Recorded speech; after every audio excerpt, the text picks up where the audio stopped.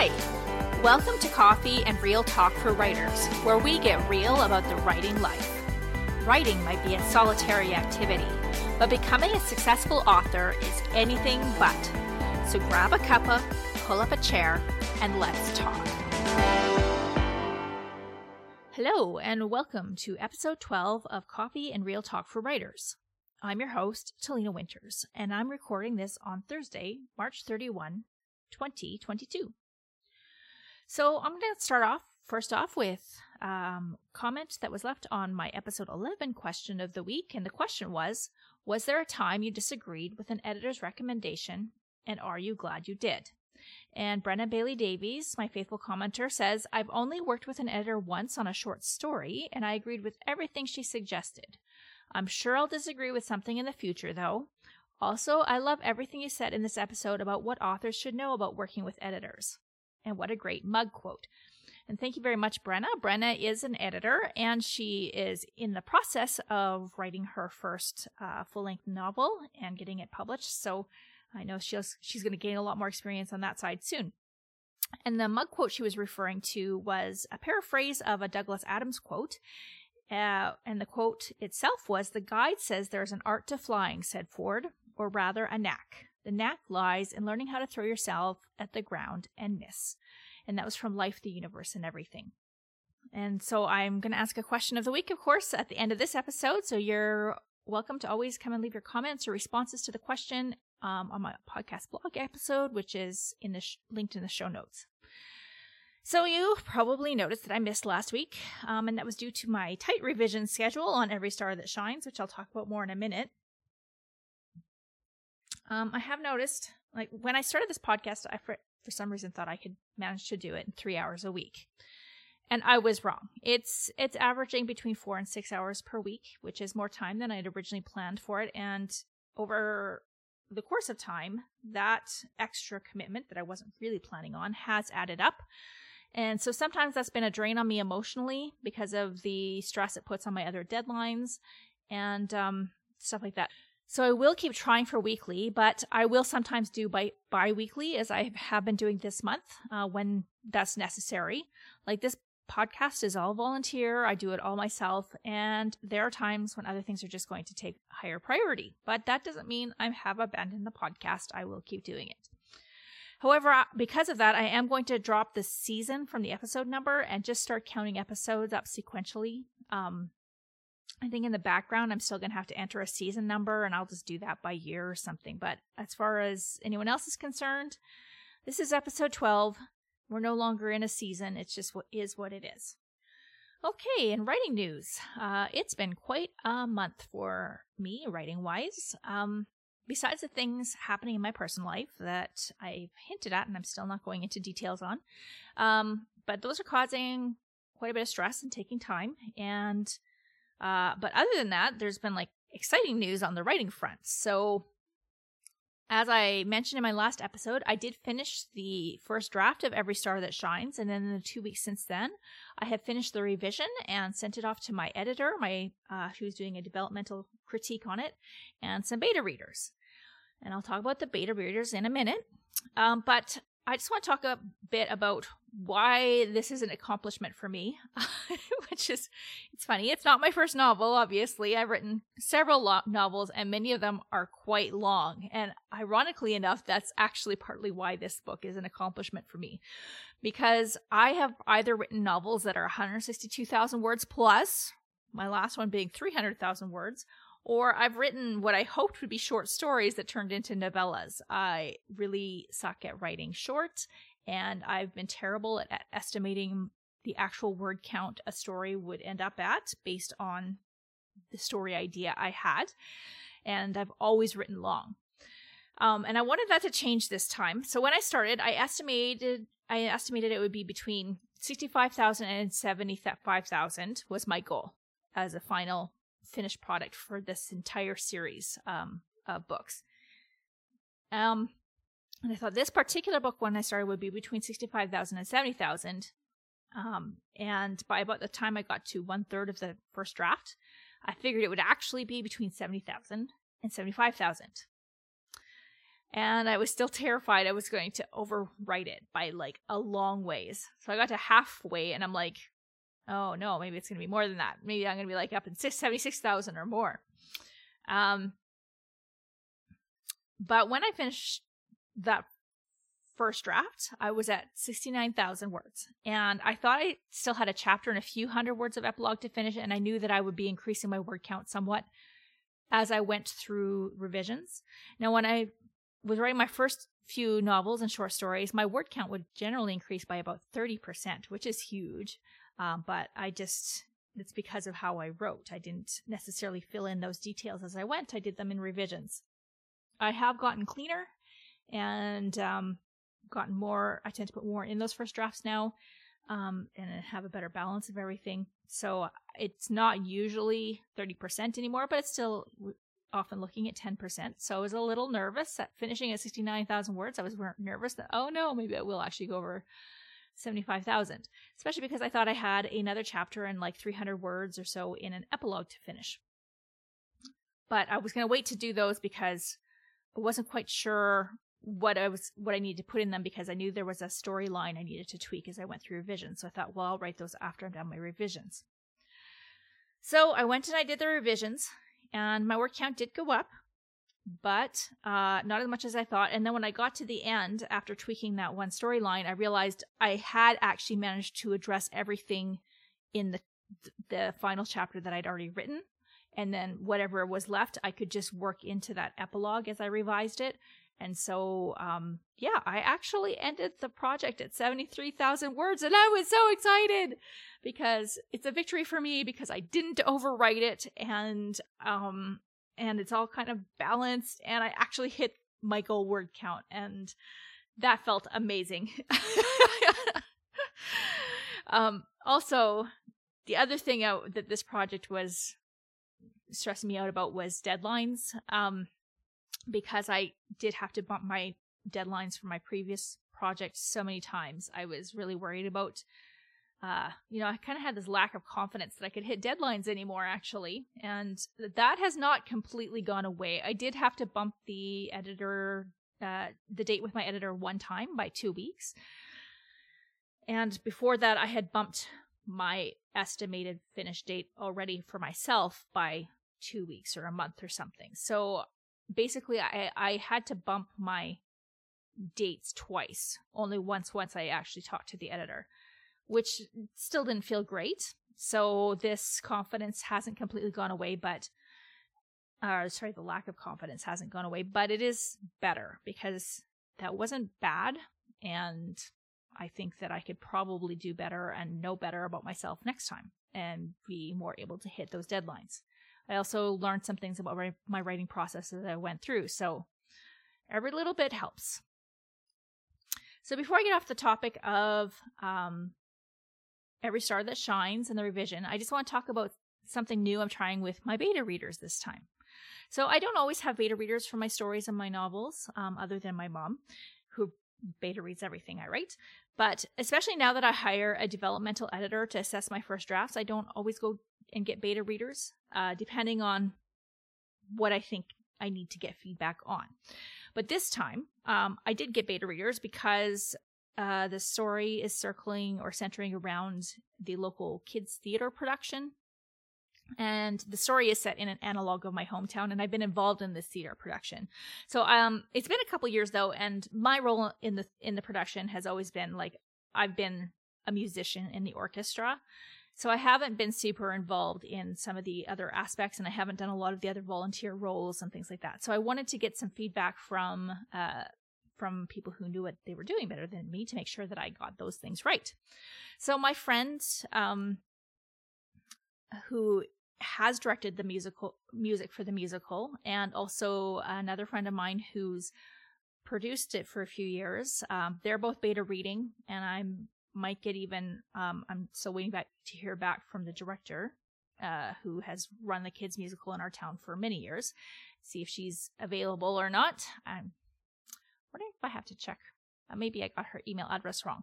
Anyways, but the point is, I've got these beta readers going through, and for anyone who's worked with beta readers before, sometimes it can be a little frustrating to try and get them to give you the kind of feedback you actually need. Some of them think that they need to tell you about typos and grammar and punctuation errors, which is not what a beta reader is for.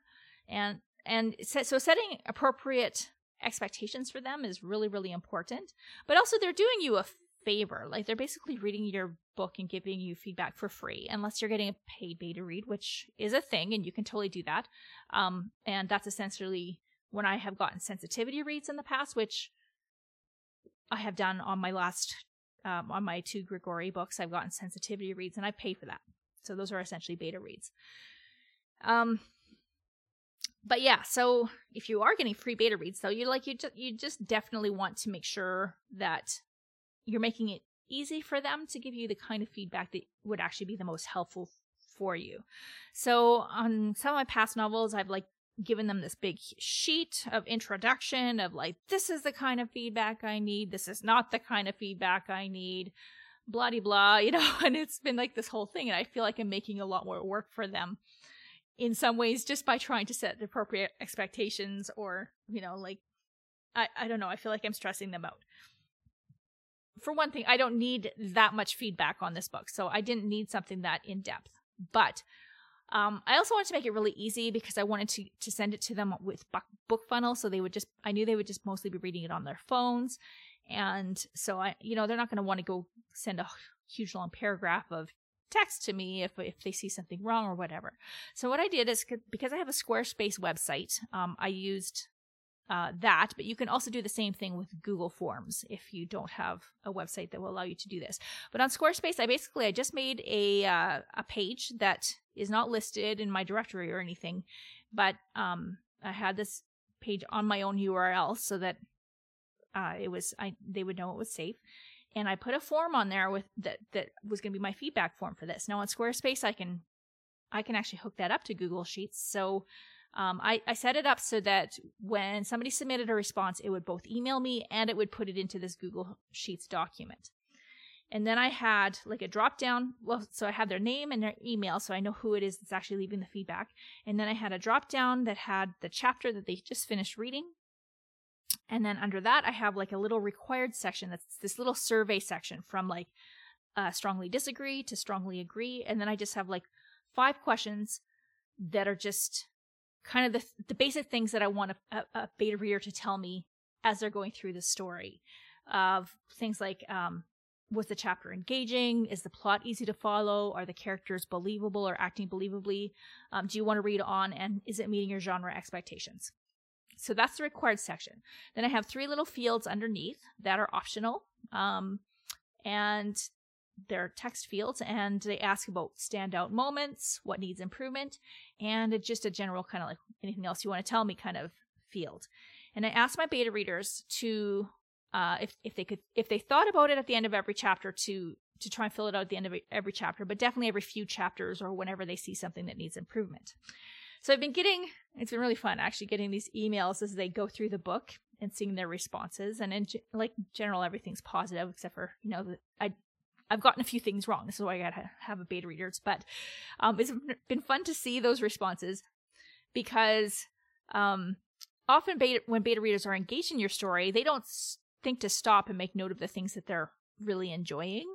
So all you hear at the end are the few things that they didn't enjoy or that you needed to fix or whatever. And this has been about as close as I think as I'm going to get to getting that experience of going to a movie screening, which I've often wished I could do with my books, watch people read the book and see where they're at and see how they're reacting. I would love that, but I think this is as close as I'm going to get because I'm getting little comments as they go through, oh, I love that you mentioned this, or I love that, this person is acting this way and things like that. So that's been really fun. And it hasn't been terribly burdensome on them either. Obviously they're continuing to do it, and sometimes they put these little quick notes in there even though they're typing with their thumbs. So I feel like it was a good match, and I'm definitely going to try this again for future beta readers. Okay, so my plan moving forward, after I wrapped up the revision and I sent it to my editor Sunday night, I had to edit through the weekend to hit the deadline, but I hit it, yay. So on Monday morning, I spent a bunch of my time planning my upcoming timelines and kind of assessing how things went with writing this last project, as well as, like, did I hit my goals of more work-life balance while I was writing it, etc. So as I mentioned, writing it did take a few weeks longer than I thought, but it wasn't bad. But I did still have a fair amount of existential angst and dread that I wouldn't make those deadlines. However, I'm beginning to wonder if that would happen no matter how far out my deadline was. Like, seriously, I think sometimes you have to get to a point where it's like, maybe this is just part of my process. Isn't that great? So even though the deadline with my editor added stress, the moment I said it, I was doing great. I was feeling good about the book. I set that deadline with my editor, and I was just like, oh no, what if I don't make it? So, but on the flip side of that deadline actually did motivate me to keep getting in the chair, even during this really stressful month I've just had, and to make sure that I kept working towards it and didn't drag the project out just because I had other stuff going on in my life. So that's actually a positive in a way. But just kind of knowing that deadline angst is just part of my personality, or however I work through things. It's like, oh good, I have that to look forward to on every project for the rest of my life. Maybe not everyone, but I think I finally had to admit to myself, this is the way I work. Anyways, as far as publishing, because I had planned to finish this project so far ahead of the actual release day, the release day didn't have to move, even though I had to bump things with my editor, which was great. That was a good choice that I made for myself, because other than wanting to make sure I didn't mess up my editor's schedule, I wasn't stressed about not meeting the rest of the publishing schedule. So the release date for that is now August 30 for direct sales. And I'm doing an experiment with this one to start training my readers to try direct sales. Some of them have, and it does make it easier when they've already gotten their freebies and stuff by BookFunnel, because that's how I deliver my ebooks, etc., for direct sales as well. So I'm hoping that by releasing something that I know they want a month earlier, if they buy it directly, and also it's going to be cheaper. I haven't actually told my readers this yet, but I will, that once it releases, I have a pre-order amount sale price already set for all stores, but within a week of it going live in all stores, I'm putting the price up. And so I'm hoping that I can really strongly promote them buying directly through me. And my newsletter subscribers as well have a discount code that they're getting it even cheaper if they buy it direct. So I'm really wanting to promote more direct sales this year, as I mentioned before. And so this is one of the things I'm trying. The other thing I had to do was kind of think about it, twist it around a little bit in my brain. Even as I've been talking about releasing it a month earlier direct. But while that's true, it's not early. It's the release date. I had to twist that around. This actually being published on August 30. I'm just only publishing it directly, just like I do with my dating patterns. And then on September 27, it's releasing on other platforms, but that doesn't mean that that's the publishing date. So I had to kind of twist that in my brain a little bit. So I have to retrain myself a little bit as well, as my readers. So on that note, that buffer in my publishing date, as I said, helped balance my stress out with writing this book, but I don't have as much buffer with the next one, because I'm purposely this book's going to be ready to go a while before it is published, but I'm purposely delaying the release date so that there's only about 2 months between the release date of that and the next one. I guess it'll be 3 months now because I'm releasing in August, not September. So there's 3 months, but the next book's a Christmas book. And so I don't, Christmas is kind of a hard deadline. After Christmas, you don't release Christmas books. That's just not what you do. So anyway, I do have it planned to release at the end of November. So I do have a little bit of buffer, about almost a month of buffer. If I do need to push it a little bit, I can, but I don't want to. So I don't have as much buffer in that one. It'll be interesting hopefully that doesn't stress me out too much. But I did, like, when I was looking at, kind of doing that, I can't remember the term, that thing when you kind of look at the project you just did and you like hash everything out and figure out what happened. So when I was planning for the first draft of Every Star That Shines, I had allowed for 2 weeks for Christmas, and then I ended up having to extend it a bit. I originally thought my first draft would take 8 weeks plus 2 weeks of planning, and I think it took 12 weeks, including the Christmas holiday, plus the 2 weeks of planning. So, and then 2 weeks to revise as well on the other end. But the first draft writing itself took about 12 weeks minus 2 weeks for Christmas would be 10 weeks. So I I rearranged my schedule a little bit to plan for about the same for the next book. And because I figured there's probably going to be, like with this family stress that's going on, I'm sure there's going to be 2 weeks of unexpected or unplanned time off in the middle of my next writing session, which is fine. Sometimes I just need a little bit more buffer. It's good to have buffer. And it still allowed me to get my publishing date in November. And so I'm feeling good about that. Okay, so next week, I'm hoping to take 3 afternoons and evenings off to start painting our living room. Right now I'm kind of like in the in-between stage between books, even though my brain keeps trying to start brainstorming the next book already. I'm like, stop it! That was a weird noise. So I am technically not going to start brainstorming and planning the next book until the week after next. So next week I'm taking 3 days. I'm going to be working in the mornings, but then I'm going to be painting my living room because we never did do that. It's the one room in our house we haven't painted since we moved in. It's also where my office is. It's a very full room. It's a very big room, so it's quite a project. And it needs to be prepped. Like the trim needs to be painted even. It's just like primer and needs a bunch of prep done. So it's going to be quite an involved project. I probably won't finish it in 3 days, but I might get about half done, which is good. And the other thing is I'm really looking forward to the arrival of our Starlink, which has shipped. And even as I am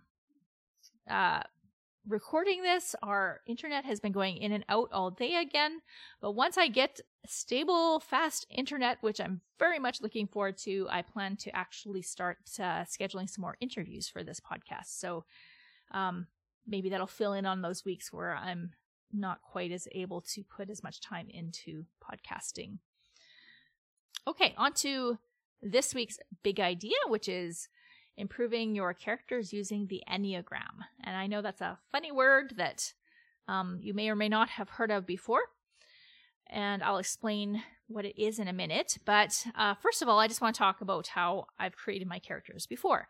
So I'm an intuitive writer for the most part, and that is how I generally create my characters. I just start thinking about a story, and generally characters kind of just pop into my head, and intuitively I have a sense of what they're there for and their kind of general persona. Sometimes I have to spend some work really digging into them and developing them, depending on how big of a role they are in my story. And obviously, more main characters, I spend more time getting to know them, so I do get to find out a lot more about them. But sometimes I can have a character who's like maybe a side character, and I can have written quite a bit of the book and had them keep popping into the story before I finally have a situation where I have to really think about how they would react and then start questioning their motivations and wounds and stuff like that. So motivations and wounds are huge in creating engaging characters. Wounds create lies your character believes, and those lies are motivations for the things they do. Without knowing these things, characters often feel two-dimensional and are quite forgettable. With them, even your minor characters will jump off the page. So I've known this for years, but it wasn't until quite recently that I learned there was a tool, a very, very old tool, put together by the Egyptians thousands of years ago, where the different types of wounds, lies, and motivations had already been neatly categorized and codified. And that tool is called the Enneagram, which simply means a diagram of 9, which you'll see why in a second. So I want to say that before I give the following explanation, that I have only been learning about the Enneagram for less than 2 weeks. Okay. I am not an expert by any stretch. It appeared simple to me when I first dove in, which is why I decided to do it, but it's not. Okay, it is simple on one level because there's like 9 types of personalities that they have on there, which doesn't seem like a ton, but there's a lot more to it than you'd expect once you dive in. And so that makes it both very accessible and also deeply interesting and broad, and you can study it for a long time before you really get all the depths of it. But it's also great as a tool for learning about yourself and other people because it deals in motivations and talks about how we behave when we're on a scale from healthy to unhealthy. So it's also a great tool for self-improvement. And I started learning about it so I could revise my book and make sure my characters were in alignment. But I can really see, even though I've done a lot of work with personality and my own wounds and lies and things like that before, I can really see how this is going to be a great tool for growth for me personally. So going into depth to explaining how the Enneagram works is far beyond the scope of this one podcast segment, which I'd like to keep to 15 minutes. So there is a ton of information out there on the internet about it. So if you want to know more about it after listening to this, please go educate yourself. And I will put some links into the show notes that can get you started for at least understanding the overview of the Enneagram. So you don't have to do a deep dive just to understand a little bit more about it. And then I'll give you some recommendations for if you want to do that deep dive. I actually have some books on the way that are about it, about the Enneagram, and I'm very excited to dive into those even more. So in brief, the Enneagram divides personalities into 9 overarching types, each of which are further subdivided into 3 subtypes. The types are defined by how they are motivated by a certain passion or sin. But basically, it's called that because the passions are essentially the so-called 7 deadly sins, plus fear and self-deceit, or it is also vanity, also known as vanity. So you've got these 9 passions, and then on the other side of that is their virtues, what a person who is healthy in that type would use more than, being motivated by the passion. So the passions are the behaviors we develop to deal with our wounds. The wounds give us our core fears or lies, and the motivations are the desires we have based on the lies. So the motivations are our core longings, they're sometimes called. So the subtypes are defined by how they interact with that passion and defines how they approach their relationship to themselves, other people, and their environment. While each type is divided into the same 3 subtypes, because of all the wounds and motivations and such, and how that manifests is very different for each subtype. So that you get 27 very, very vastly different personalities. Also, a person's level of health also determines how each subtype and type manifests. So a healthy helper who is an Enneagram 2 probably looks like the hero in a Hallmark movie, or my husband, as I've discovered. He's amazing. And he's taken. Anyways, an unhealthy one looks like Annie Wilkes in Stephen King's Misery, who kidnapped and essentially tortured the author she was obsessed with, all in the name of helping him. So the helper's sin is pride. And if you reject their help, an unhealthy version will let that pride carry them to extreme lengths to force it upon you. But a healthy one will have the humility to recognize it's not personal. So as I was practicing learning the types this week, I realized that one of the best examples of an unhealthy 2 villain that I've seen, because I haven't actually seen Misery or read it or anything, but I have understood enough about Misery to, I've heard enough about it to understand the plot. But one I have seen is the antagonist in the Netflix show Raising Dion, which is a fantastic show I highly recommend. The pride of a rejected 2 in that one is so apparent when when the twist comes at the end of the first season. You're just like, wow. Anyways, that's all I'm going to say about that. Okay, so there is a lot more to the Enneagram than what I've just gone through about it, but that's the basics. That's all you really need to know for what I'm going to tell you. As I said, people much more educated and smarter than I am have expounded on it at great length, and I'll put some links in the show notes to a couple of websites that get into it. And I also recommend Drew Newkirk's videos on YouTube if you really want to dive in.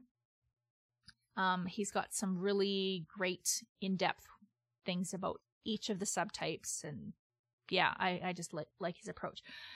He does use a few F-bombs just so you're aware, but yeah, the information's fantastic.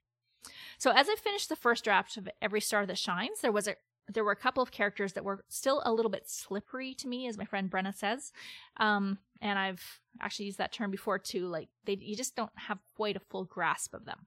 So I felt like I understood them pretty well, but I think because this project was written over a short time comparatively to some of the other things I've worked on, and there's actually a pretty big cast, all things considered, I felt like I needed to make sure the characters were acting consistently, that I had a better grasp on them.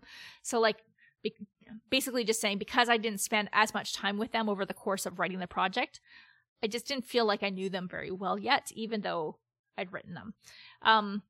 So I'd heard about the Enneagram and knew enough to understand that it was about motivations, lies, and longings. I thought, that's perfect. There are only 9 types, so that'll be way easier to use as a tool to sharpen my characters than the Clifton strengths, which I've talked about quite a bit.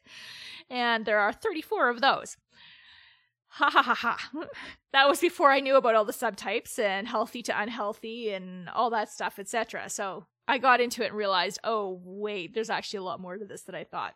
But that's okay.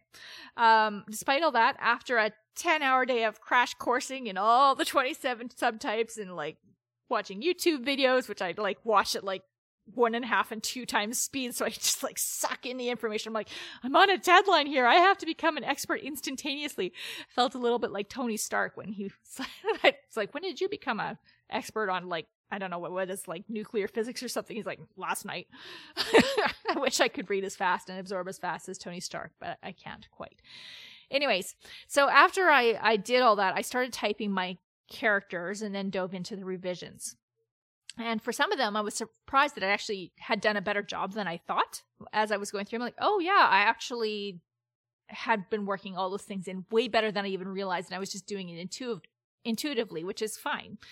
For other characters, though, I was really glad that I had done all that work, because there were some things I definitely needed to tweak to make them stronger as I went through, which is exactly why I did it. That's how I felt when I started learning the Enneagram, was like, this is why I need it.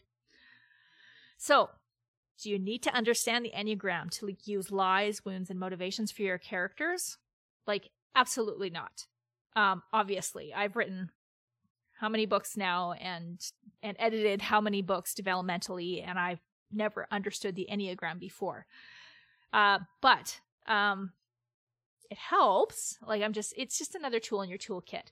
But by the way, the opening section of the book, The Emotional Wound Thesaurus by Angela Ackerman and Becca Puglisi, has an excellent tutorial on using lies, wounds, and motivations that never mentions the Enneagram. I do recommend every author have this book in their collection of craft books. It is a fantastic resource, and I will put a link in the show notes for that. But yeah, Enneagram, helpful tool to have in your toolkit. And I do intend to keep studying it for a while until creating or sharpening characters by their type becomes almost like second nature to me. And I never even got into the existential crisis I had when I realized my own type, but I'll save that for my journal and my very helpful husband's listening ears. my poor husband. He just takes so much from me. He's wonderful. Anyways, if you want to know how the core motivations of the Enneagram relate to you as a writer, H. Claire Taylor has a great email series she's actually doing right now, and she's just sent out number 2, the helper. So she's not terribly far into it, but she's sending it out for free. She's going through the 9 types as they relate to writers and your career specifically. And you can get caught up and sign up. Like, she's actually got all the previous posts just there for you, but you can sign up at www.ffs.media/read now. Okay, mug quote of the week. This is a little bit esoteric, this one, but I am the wound and the blade, the torturer and the flayed, by Charles Baudelaire, The Flowers of Evil. So I thought this was a good reminder that we're all wounded, And we're also the one who can cause wounds for others, wittingly or unwittingly. We all have lies and motivations and wounds. Other people's are different than yours, but part of being human is learning how to give grace to others for their blind spots and hoping they do the same for you. As writers, we are literally the wound and the blade, the torture and the flayed for our characters. We get to see how our characters are both and between their flaws and virtues, and we use that to create character arcs. And it's that movement that makes them resonate with us. So the question of the week is, what tools do you use when you are creating or refining your characters?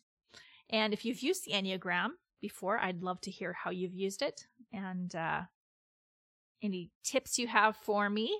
But if you've used other tools, I'm always open to hearing about new tools, so please definitely let me know. And you can leave that as a comment on the podcast episode on my website, which I will link to in the show notes below. I hope you have a great week, and thank you for having coffee with me. Coffee and Real Talk for Writers has been produced by Talina Winters.